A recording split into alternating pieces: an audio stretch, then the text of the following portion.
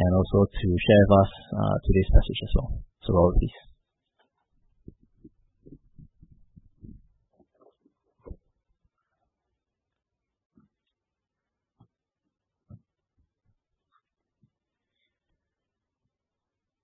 It's a bit over 38 years ago that I left my home in Canada to come to Asia. And somehow I've stayed here, and I'm still here. It's all by God's grace. I came when I was single, and an amazing thing happened. I found another Canadian in Malaysia. Her name was Ruth. One day I went down on my motorbike and picked her up, and she joined me and stayed with me since that time. She'll tell you the true story one day. We have 2 children. Both of our children were born in South Thailand, where we worked. We worked way down in the 3 southern provinces, where you hear that they have some troubles from time to time. We maybe caused some of those troubles, I don't know. But we lived down there, and they were challenging days, all of them. We were there for 16 years, and we have many good friends there. And then we moved up to Bangkok and lived there for another 16 years, and then we moved to Singapore in 2008. The Lord has been good and gracious, and I don't regret the years I've spent in Asia. I'm grateful to the Lord for the many memories, whether they've been memories of joy or memories of pain, because God is with us. I could tell you many stories about our lives, but today I would like to come back and I'll tell you a few stories, but I'd like to share it from the perspective of God's Word here in Matthew chapter 16.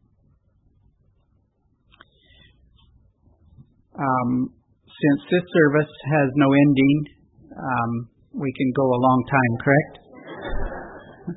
The other one we had to be finished soon, so I'll try and not keep you all afternoon. We come to verse 13 and we see that Jesus came to the region of Caesarea Philippi.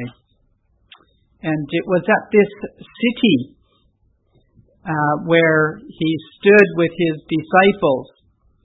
And when I studied in a little bit about this city, I discovered that this city was built on a huge rock, and this rock was about 100 feet high.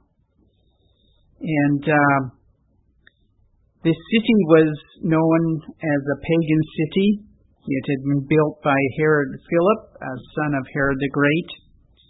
And in this place, the people worshipped false gods, including Baal. And just several miles away is the city where they had set up the golden calf on a high place. In this rock, they had carved many different gods, and it was also a place of the god of fertility god of the mountains and the forest. It could also be noted as a cliff that could be referred to as the rock of the gods, because the idols and statues of gods and goddesses were placed into small crevices within this building. And so we have this great big rock that represents other gods, that represents a wicked world, that represents everything that is not godly, including animistic practices, including people who deny there is a true living God.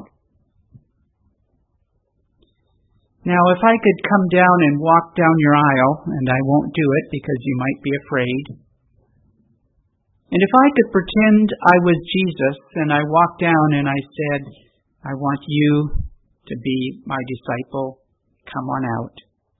And I want you, and by the time I got through, I asked for 12 of you, and so you became my followers. Now, if you think about the calling of the disciples, did they have any choice? If you remember through the stories of their lives, Jesus went and he called them one by one. Did any of them say no? When I read the scriptures, I don't remember any of them saying no. We know there was a traitor amongst them, but I don't remember anybody saying no. So here Jesus stands with these disciples who said yes, and they're in front of this great big rock that represents everything else. And if I asked you 12 to come up here and stand with me, would you say no?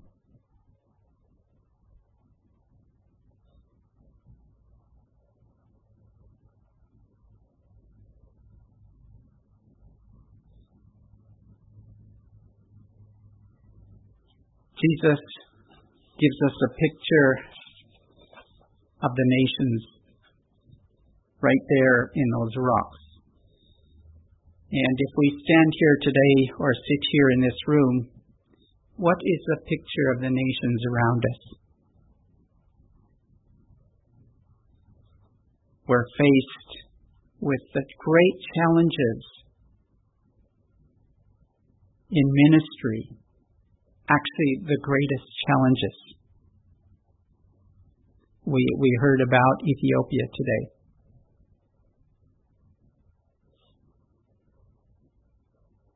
But here in Asia, we have the challenge of communism. We have the challenge of Buddhism. We have the challenge of Islam. And we have the challenge of Hinduism. And they're like that rock. You can't get inside.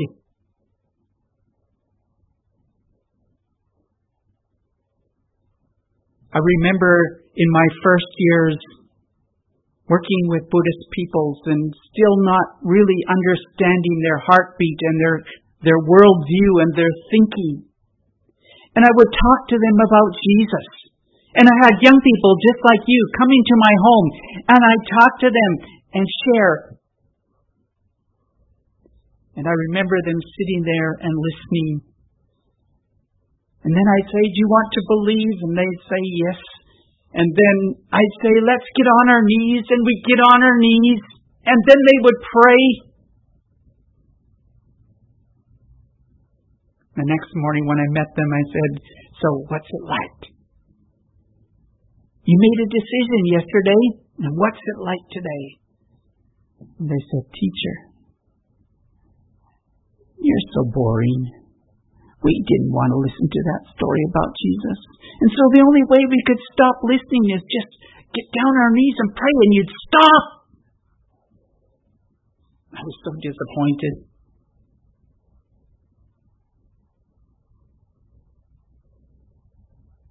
My experience working with Buddhists takes many years till they get a grasp and understand what it means to know the true living God. It's not an overnight thing.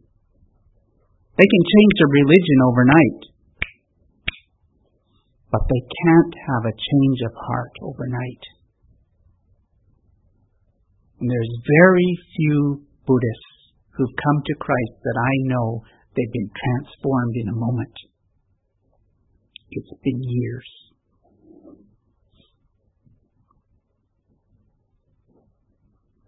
I appreciated Carlson sharing about the experience with the Muslims today. You know, we have some treasures that they talk a lot about. Do you know what those treasures are?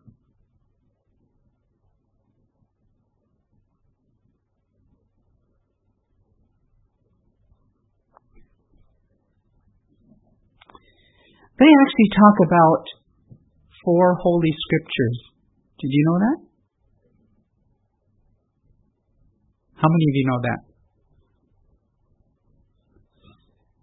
They have the Holy Quran. They have the Injil. Do you know what the Injil is? It's the Gospels. They have the Zabur, which are the works of David and Solomon, Psalms and Proverbs. And then they have the Torah. The thing is, those three holy books, they very seldom will have. But we have them. And those three treasures, we can gladly share with them. They might think they're tainted. They might think, oh, someone's translated them and they're tainted. That's fine. But they're holy treasures that are part of their treasury as well. And you can maybe hide one openly on your desk if you work in an office with friends, so they can then open it. Actually, if you have one there and then you every day put it in your drawer, so when you go home, then they can go to your drawer and pull it out and open and read it, it might be better. We stand with these giants and we wonder, how can we reach the world? Some of these giants live quite close to us. Our next door neighbors, where we live in Singapore here, are Buddhists. The husband is from Malaysia and the wife is Japanese. And ever since we moved to Singapore, they've been our neighbors for 5 years. And so our heartbeat is, how can we touch our neighbors? So what do you do? Just go straight to the elevator, go down the elevator, go wherever you're going, come home, come up the elevator, go in. Or do you go next door and knock on the door and say, how about coming over for Christmas Day and we'll have a meal together? We've had them over to our home. They've had us to their home. When they came to our home, they saw that we did a strange thing. We prayed. And so when we went to their home, they waited for us to do the strange thing and asked me to do a prayer. And what a wonderful opportunity to pray and ask God to bless these people. And gradually we pray and trust God that this couple and their children will come to know Jesus. But it's been 5 years of being their neighbor. And all of you are young and you're thinking about buying your own home here in Singapore. Whatever apartment that will be, or whatever HDB that will be, or whatever condo that will be. And have you ever thought of asking the Lord to put you in the hard places? To put you in the heartlands where you're going to be settled right in an apartment where there's no other believers. And ask Him there in front of that great wall to be Jesus to these people. Or have you thought about going to the other places where it's all Malays and asking the Lord to give us a home amongst these people? It's not going to be a day of sharing the gospel. It's going to mean a life of being watched. But it's also going to be something of a sacrifice, because if you move in there, then you're going to have to give those people some time. And one of the issues that we face in Singapore is the church is so busy.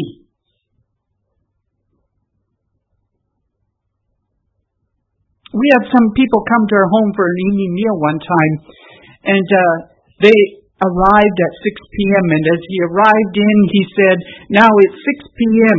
Our children are going to go for a swim for 20 minutes. Then they're going to come up and it's going to take 5 minutes to have a shower and take and get dried off. And then we'll eat for 20 minutes, and then we need to leave. And they gave us the time. Boom, boom, boom, boom. Does that sound like Singapore? Sunday morning, we need to go to church. And then afterwards, we go and have a meal somewhere. And then we need to go visit our mother's parents. And then we need to go visit our father's parents. And then we need to go visit our parents and our wives' parents. And then we need to go. And we're so busy that if we talk about reaching the heartlands of this city, if we talk about reaching the unreached peoples of this city, we have no time.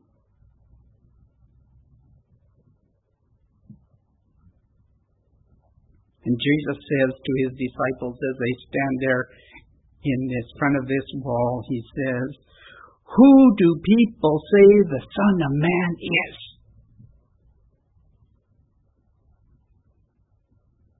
If people looked at you and they look at me, they'll say, "This Son of Man, this living Jesus, takes these people into a club and hides them away from the peoples of the land."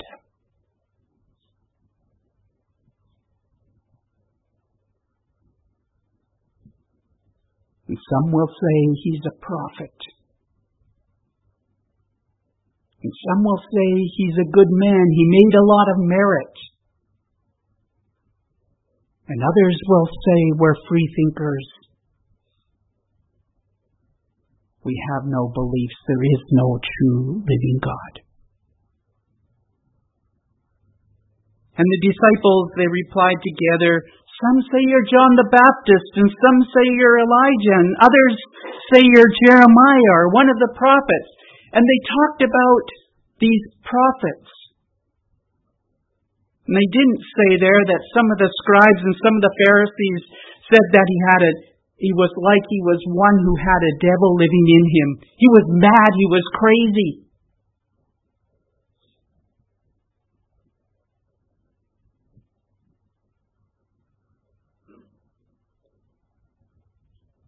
And Jesus said, "But what about you?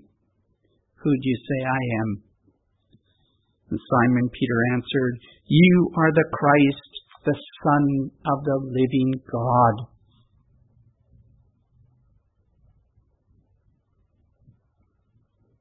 It's a very short and yet a very full confession of faith.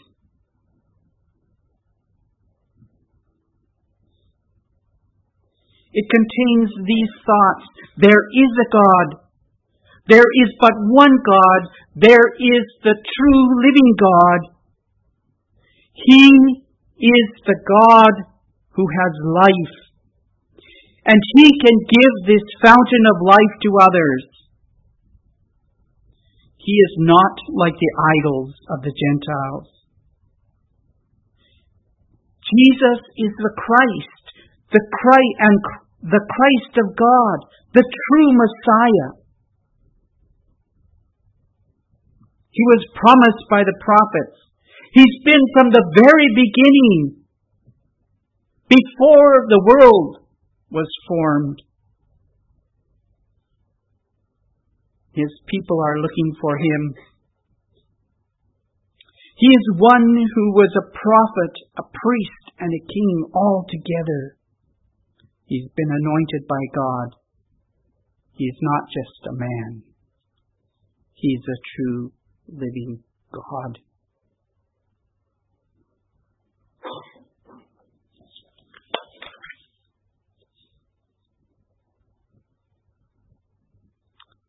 And Jesus replied, "Blessed are you, Simon, son of Jonah, for this was not revealed to you but by man, but my Father in heaven." When God speaks, He reveals Himself. And I wonder, does God ever reveal Himself to you? Or do you just come here to meet your friends? You just come here because you think it's good for the family? Or do you really come here to say, "I came today to listen to the Lord"? And if He calls me and says, step out and be my disciple, I will say yes.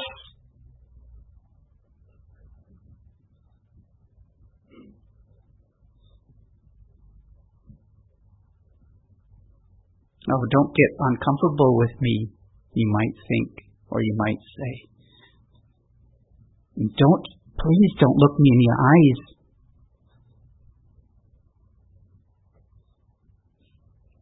I wish I could look into your hearts. No, I wish I couldn't. I don't want to see. But if we had these imaginary eyes where we could just pierce inside and get a grip of your heart, that's God's job. I don't need to do that. He looks right inside. He reveals Himself to you. And then He says, what are you going to do about it? If you really believe that I am the true living God and we think about mission, what are you going to do about it?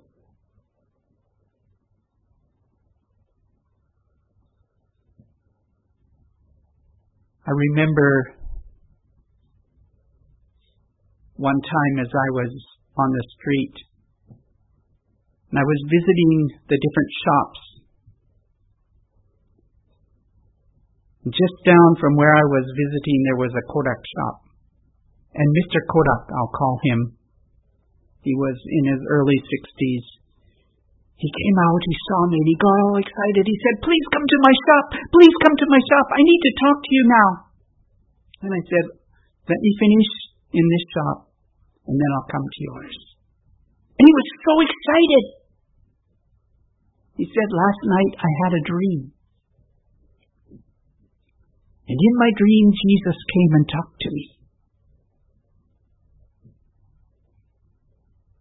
And then I asked Him, who can help me understand and know this true living God, Jesus Christ? And Jesus said to him, that missionary, that foreigner that lives on the other side of town, he knows me, and he can tell you. So here I was.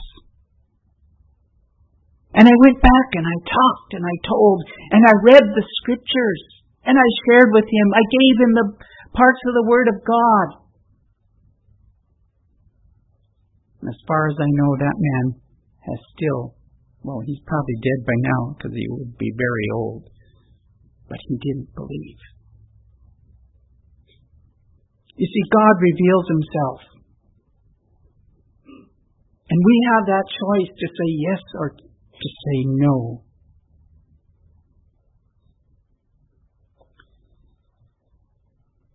The time flies by.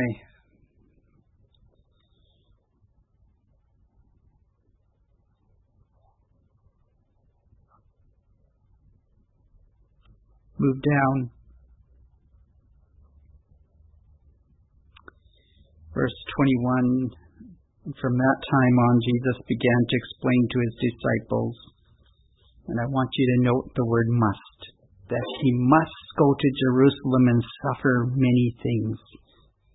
You can actually say He must go to Jerusalem and must suffer many things at the hands of the elders and chief priests and teachers of the law, and that He must be killed, and that on the third day He must be raised to life.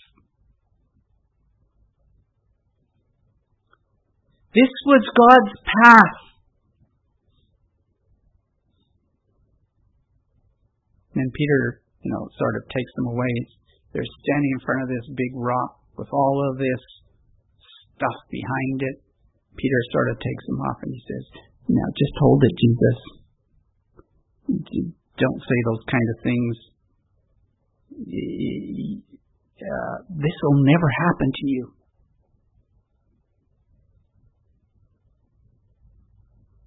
And Jesus turned and He said, out of my sight, you're a stumbling block or a stumbling rock to me. You do not have in mind the things of God, but the things of men.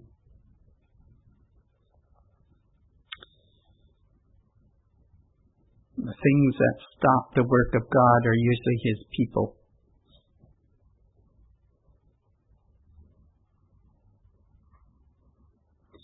saw on your bulletin you have a cry for help at Batam. No volunteers. I heard again as they made the announcements, they had to change the dates. So it's inconvenient for any of you to go. Your plans are more important than Batam. Sorry, speaking a bit straight. I'll be gone soon, so that'll be okay. Yeah, God wants to do something. He wants to use us. And we're the ones that say, nope, I don't like those plans. I don't like that way. I'm not going there. Well, let's go to verse 24. And Jesus said to his disciples, if anyone would come after me, he must deny himself and take up his cross and follow me. For whoever wants to save his life will lose it, but whoever loses his life for me will find it.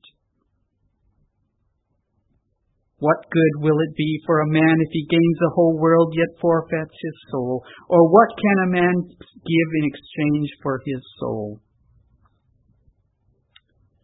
Have you ever heard of the Cambridge 7? Who were they? Yeah, one was C.T. Studd. There were 7 men in Cambridge that fell in love with China.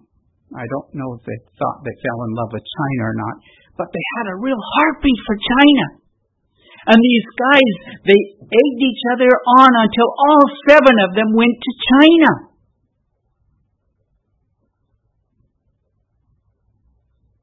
It was like a powerful drive. And together they said, we're going to go to China. And God took each of them in different ways. C.T. Studd finally ended up in Africa. Don't forget, they were all really strong people. But they all went. And God used each of those 7 men in amazing ways. And some stayed in China for their whole life. Others had to return because of poor health. But they carried on. And God transformed people's lives. And today we can sit back and say, wow! Those 7 men made a difference.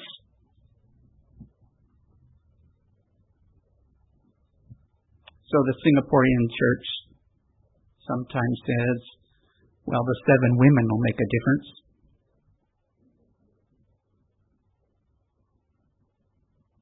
And the 7 men sit idly by.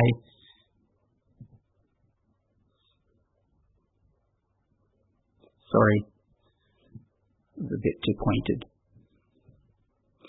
I was recently up in West China, in Urumqi. And I went to a prayer meeting for the Kazakh peoples, who are Muslims, up in that city, a quiet, hidden away prayer group. Only special people that pray for that can go there. It's not open to the rest. And I was invited in. I went with a couple of other colleagues. I was stunned because there were 8 women at that prayer meeting. And only myself and my colleagues were men. And I'm thinking, where are the men?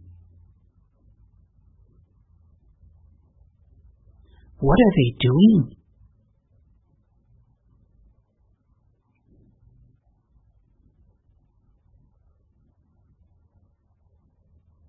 What would it take for the men to take up their cross and to follow Jesus? And go up into northwest China to give their lives in order that these Muslim peoples might hear and know. Sorry, I'm being a bit rough on the men, but it's okay. The Lord Jesus loves the men too.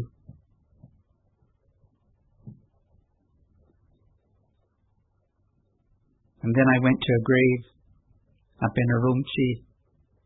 There were 2 missionary graves, people from CIM. And one of those graves, it had written on it, "To what purpose?" Written in English, this plaque. So I went to see what it said, and there was a young man. He died before he was 30. He was a medical doctor. He'd come from the UK and he was sent out because God had called him to Northwest China. But he only lived for 6 months there. And he died because he got typhus from helping in a rebellion and caring for the soldiers. To what purpose?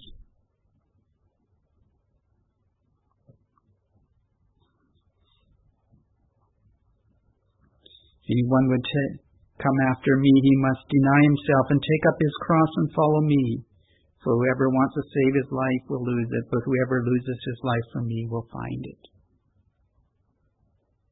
And there are those that go, and God blesses them with the hundreds, with the thousands that respond to the gospel. And yet there are those that go to these people on this wall, as I've told you about here in Asia, where they give a life, and they see a half a dozen, they see a dozen, they see 20, 40, 60 people. Or maybe they don't see any people, and they give their lives out. Some of my heroes are those that have gone to work with Muslim peoples.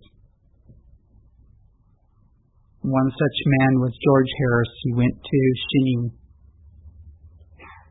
When I was in Xining, I went and I stood on the steps of that mosque. It's built like a Chinese temple. The roof is all like a Chinese temple. And there he stood and he held up the posters and he preached to those people. He spent 35 years in Northwest China. Some of his children were buried there. They died there. And then it was time when they were kicked out of China and he came into South Thailand. I never met him, but he was in South Thailand before I was, and he spent about 10 years there. Gave their lives. Wonderful stories of how God intervened, and yet if you went and talked to George and said, how many people came to Christ? There won't be very many. And so I asked, I said, are there groups of believers in Northwest China? And they said, yes, we know of some. It's taken a lifetime. Time with God means nothing. Because God is at work through our lives.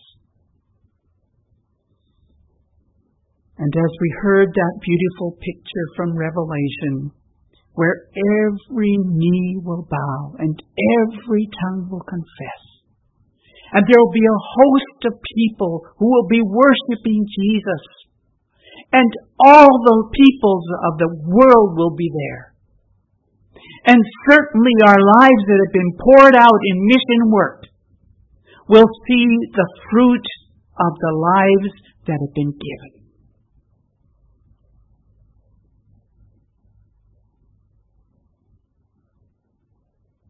For Ruth and myself, one of our greatest joys has been to go into southern China. From the first family that believed in South Thailand, this little girl who we thought would go nowhere grew up, went to university, came to study here in Singapore at Discipleship Training Center, and now has spent more than 12 years working in China. When Ruth and I visited her, she took us to the different groups of believers that she was shepherding. And she said to these people, I want you to meet your grandparents.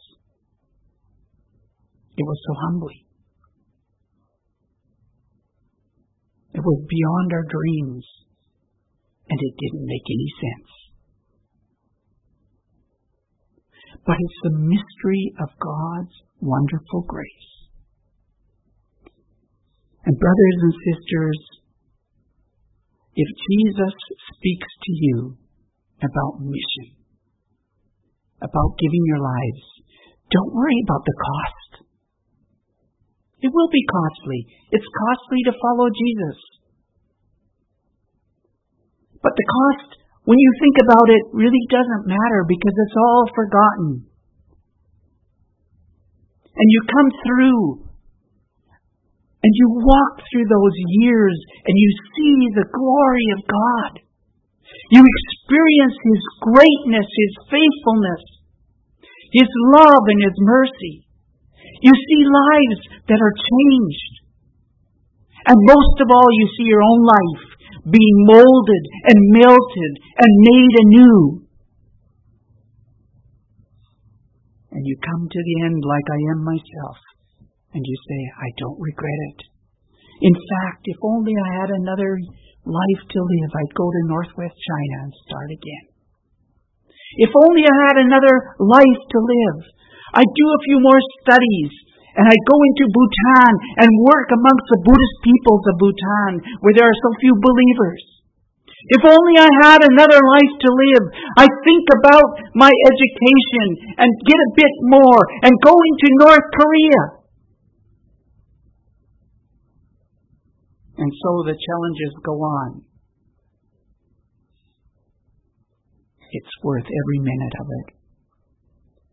And I challenge you as a church, look at the people sitting in the pews and ask God, who is it that you are putting aside for your kingdom work? And when the call comes to go to Batam, and you hear that still small voice to go, don't sit there idly by and say, I've got too many commitments. Make new ones. Make new ones. Let's pray.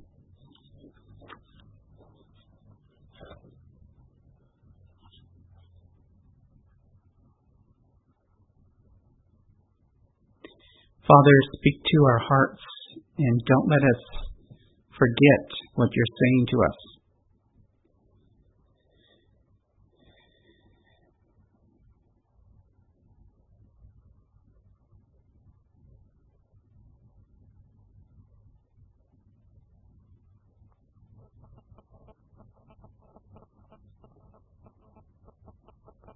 Help us not to be afraid if you call us to be your disciples.